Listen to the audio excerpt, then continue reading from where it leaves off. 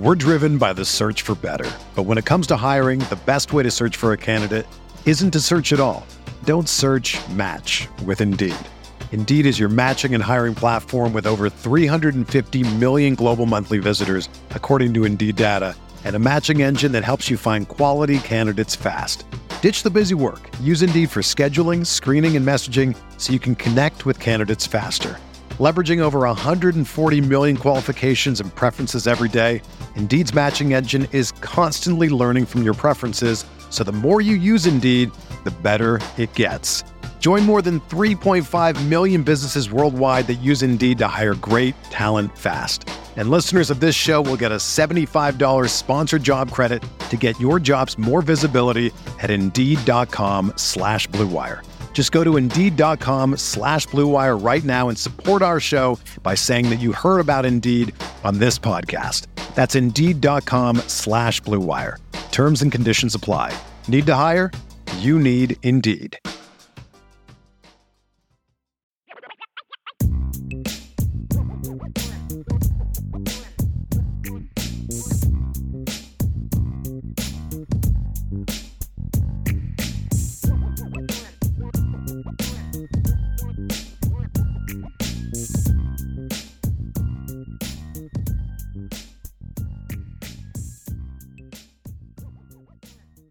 Well, the Irish are 2-0, fell in the polls this week after rallying to beat Toledo at Notre Dame Stadium 32-29. The Irish Notre Dame Stadium winning streak is up to 25 consecutive games, and they're a touchdown favorite against the Purdue Boilermakers Saturday at 2:30 right here on WSBT Radio. We're talking Notre Dame football with Brian Driscoll, the publisher of IrishBreakdown.com. And Brian, one of the big storylines since the Toledo game and even dating back to the Florida State game was the up and down play of the Fighting Irish offensive line. Now, as I've talked about the line this week, personally, I have mentioned in one person's opinion, Pro Football Focus, who breaks down all the plays, they had Jared Patterson, the Irish center, as the most productive, efficient player of all the offensive players for Notre Dame against Toledo. Whether you agree with that or not, just want to throw that out there. But you look at the rest of the offensive line, how fixable is this, and is there an easy fix for this coaching staff? Well, I'll be honest, I've stopped using Pro Football Focus in my articles when it comes to their grades. It's just their grading system and their inconsistency with how they grade is just it's become pretty bad the last couple of years, unfortunately, because they used to be a great resource. But are these things fixable? Absolutely. And now will they get fixed? That's a different conversation. But I remember 2018. They had a kind of a solid start against Michigan, and then they came out against Ball State and they were terrible. I mean, Notre Dame beat Ball State 24-16, and Ball State's not as good as Toledo was. And then the next game they came out against Vanderbilt, and they were kind of okay, and then they were pretty good against Wake Forest. And then by Game 5 against Stanford, they were really good. And then Alex Bars got hurt, but they were still solid the rest of the year, and that team went 12-0. So it certainly can get fixed. Will it get fixed? We'll start to kind of find out this weekend because they're going to have quite the test. But a lot of the things that are going on are a product of the fact that you do have 4 players playing together that haven't played together for the first time, or 5 guys that are playing together for the first time. But at the end of the day, Darren, the one thing that we're saying that needs to get fixed, that can get fixed the fastest, that needs to get fixed first, is the effort. I mean, they're just not playing with a lot of fire. They're not playing a lot of passion. There's a lot of uncertainty. They're not playing with any force. They're not driving guys off the ball. The fact that they couldn't drive Toledo's undersized defensive line off the ball is very concerning and troubling. And that's the biggest thing for me that has to get fixed. And that could get fixed by yesterday's practice if your if your offensive line coach is walking into that room and saying what needs to be said. I think back to last year, Brian, you had 2 really good offensive guards, including Aaron Banks, Tommy Kramer, a really solid guard. And there was never a moment last year in any game where I said, I think they need to rotate in more guards because of so many plays, and you got to worry about fatigue. Now, Brian Kelly mentioned that on Monday. He needs to rotate guards because of the number of plays that they're having to be on the field for. I also understand coach speak. You have to protect your players, and that sounded like him protecting his offensive guards, who, frankly, Brian, have really struggled so far this year.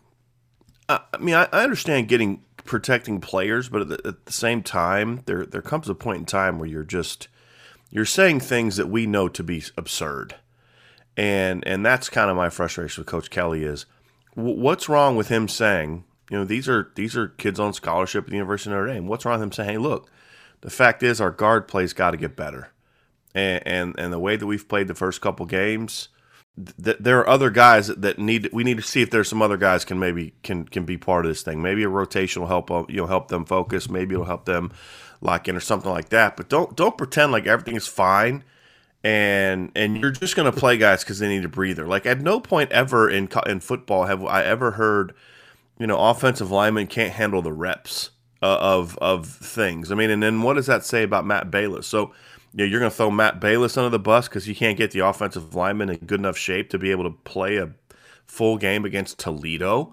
And it's not like Notre Dame is playing just an absurd number of snaps. They're not Wake Forest where they're playing 90 snaps a game. It just some of the times he just said they've played 70 and 75 snaps. That's kind of an just normal two game period. Right. I just wish sometimes he would use the media to send a message to his team, like that guy down in Tuscaloosa or Dabo, where you say, hey, look, there's a standard of play here at Notre Dame. And right now in the offensive line, we're not playing to that standard. Right. And we got to figure out a way to play at that level. I just don't understand why he's not willing to say that. We're driven by the search for better. But when it comes to hiring, the best way to search for a candidate isn't to search at all. Don't search, match with Indeed. Indeed is your matching and hiring platform with over 350 million global monthly visitors, according to Indeed data, and a matching engine that helps you find quality candidates fast. Ditch the busy work. Use Indeed for scheduling, screening, and messaging so you can connect with candidates faster. Leveraging over 140 million qualifications and preferences every day, Indeed's matching engine is constantly learning from your preferences, so the more you use Indeed, the better it gets. Join more than 3.5 million businesses worldwide that use Indeed to hire great talent fast. And listeners of this show will get a $75 sponsored job credit to get your jobs more visibility at Indeed.com/Blue Wire. Just go to Indeed.com/Blue Wire right now and support our show by saying that you heard about Indeed on this podcast. That's Indeed.com/Blue Wire. Terms and conditions apply. Need to hire? You need Indeed. Brian Driscoll is the publisher at IrishBreakdown.com. Joining me, Darren Pritchett on SportsBeat AM.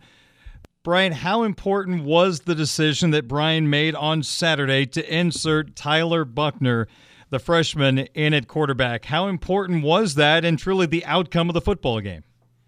I was actually told Friday night that Tyler Buchner was going to play. So I wasn't surprised that he put him in, but I think at the time that they put him in, I think the timing of it was really smart because Toledo had really kind of gotten a read on what Notre Dame was doing in the run game. And that's what I kind of find comical about Brian Kelly's. We got to simplify things. They've basically ran inside zone, outside zone, counter. That's basically what they've ran in the first two games, running game-wise. So I don't know how much simpler you can get than that. But what they were doing was they were really crashing the backside. And, Jack Cohn, who Brian Kelly told us all, spring and summer and fall camp that he can run and he can pull it and all that kind of stuff, wasn't doing that. And so they put Tyler Buchner in, and it was a complete change of pace. And Toledo wasn't able to adjust on that first series. Notre Dame goes on a 90-plus yard touchdown drive, and it gave them a little bit of a spark. And then that combination of the two, I think, provided a spark and helped the offense kind of get going a little bit in the second half. And then, of course, Jack Cohn comes in and gets it done. But I think it was a good insertion. And Darren, this is exactly why, when you and I would talk this summer, I said I want to see a Tyler Buchner package. This is exactly why, because he's a dynamic kid. And I've been critical of Coach Kelly, his comments, but one thing he did say in fall camp was Tyler Buchner's a dynamic player, and you win games with dynamic players.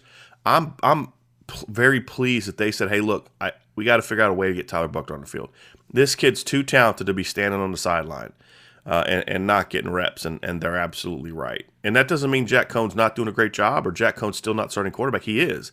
Just like Chris Leak was the starting quarterback at Florida in 2006.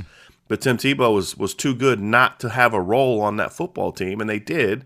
And that team went on and won a national championship with two quarterbacks. But one was the starter and one was the dynamic, young freshman that they just needed to find a role for.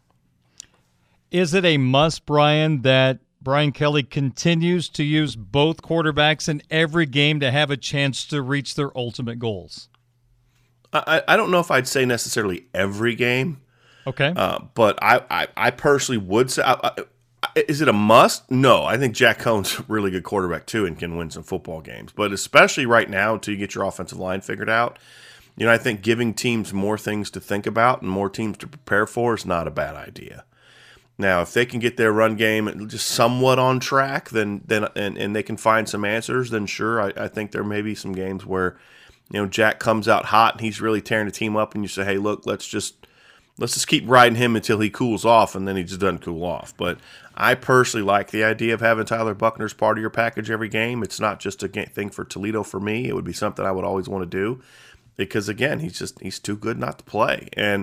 But my thing would be I just hope that they still make sure that everybody knows this is Jack's football team. Tyler's just, just like, hey, look, Kevin Austin's the W, right? Like there's no doubt he's the W. He's the best player that they have at receiver right now. And Michael Mayer's the tight end for sure. But they still come off the field sometimes, right? And that's kind of how I would look at the quarterback situation. Talking Irish football with Brian Driscoll, the publisher of IrishBreakdown.com.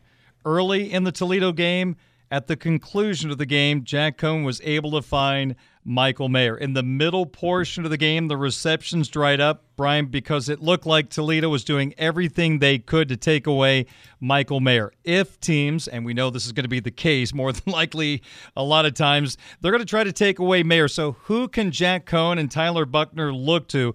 Who will take advantage of Mayer getting possibly double coverage throughout football games? They have plenty of guys for that. I mean, look, if the offensive line would have given Jack Cohn any kind of time on Saturday, Braden Lindsey would have had a monster game. Oh, he was open a couple of times. Just a monster game. Kevin Austin had some big plays. Avery Davis, he had 3 catches for 29 yards, but he had a 37-yard gain brought back on what I thought was a bad call by the referees on the officials on Jarrett Patterson being an illegal man downfield. But yeah, I think there's plenty of weapons. Kyron Williams out of the backfield, Chris Tyree out of the backfield. I mean, look, you're gonna put all those resources to stopping Michael Mayer, and now we got to stop Kevin Austin. And oh crap, they're running a running back out of the backfield on a wheel route. We can't cover him. It's a 55-yard touchdown. That's what Notre Dame should be able to do all season. And so it's kind of like pick your poison. Who do you want to take out of the game? And as long as it's funny, Darren. We said in our radio on our podcast this week. So, all they need the Notre Dame line to be is just average. Yeah. Like, if you're just average, this offense is going to score a ton of points. Because look what they're doing now with the offensive line playing as bad as I've seen since 2007. That's how bad they've been the first 2 games. It has been awful the first 2 games. And they're still scoring points and moving the ball. If they're just average, this offense is going to be really hard to stop. Want to sneak in one question about the defense. On that final Toledo drive, Cam Hart was not on the field, the starting boundary corner. Brian Kelly was asked about that after the game. Was not injury related. They had Tariq Bracy on the field. Did you spend any time breaking down film on the Irish secondary? Did anything stand out about Cam Hart's play that led to the Irish making a change? The series before, he was playing. They were playing some off coverage, and the series before, he was giving up a little bit of ground. He only gave up like 1 completion the whole game until that last series, the scoring series, and he had a pass interference, I believe, and gave up a couple, kind of intermediate throws. That's really it. I thought Cam Hart until that second to last series, where I thought he made a couple mistakes of closing on the ball and the pass interference. I thought he played a really good game. But I think part of that problem might have been just, look, they wanted to get some cover guys on the field so that Toledo didn't take a big shot, perhaps. But no, I didn't necessarily see anything that would make it. But then, when Kelly says things, you always say, well, he says it's not injury-related, he says it's not this, but he also says the offensive line is not a problem and they're rotating the guards because they need a rotation. And, you don't always know what he's saying is truthful and what he's saying is protecting the players or whatever other thing you want to say it is. Brian, are you expecting a competitive game at the stadium against Purdue? I hope not. I mean, I hope this is the game that Notre Dame kind of comes out and it starts to click, and when that happens, whoever they play is going to get smashed. I mean, that's just, the defense is really close. If the offensive line can play better, Notre Dame should roll Purdue. But if they play like they've played the first two games, I expect this to be a competitive game. Purdue's well coached. They've made some changes on defense. It's going to be a much better Purdue team than what we've seen in recent seasons. So, they're going to have a battle on their hands if they play the way they have the last couple weeks. Well, you've got plenty of coverage at irishbreakdown.com. What should Irish fans expect when they go there? Well, today we're kind of really taking a deep dive into our Purdue coverage. And the thing that we have up this morning is I have a recruiting comparison. So I took the starting lineups and then the main reserves, and I compare them from where they were as a recruiting standpoint. And it's I always find that really fascinating. But to kind of sum it up, Notre Dame has 15 4- and 5-star recruits in their starting lineup at 2 deep. Purdue has 5. Wow.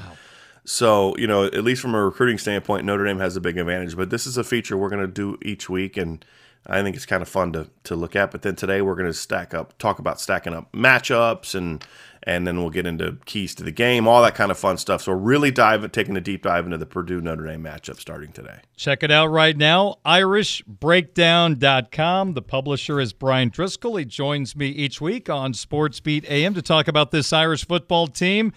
Appreciate your thoughts, appreciate your time, and we will talk to you next week. Sounds good. Thanks for having me on. You bet. Brian Driscoll, publisher of irishbreakdown.com.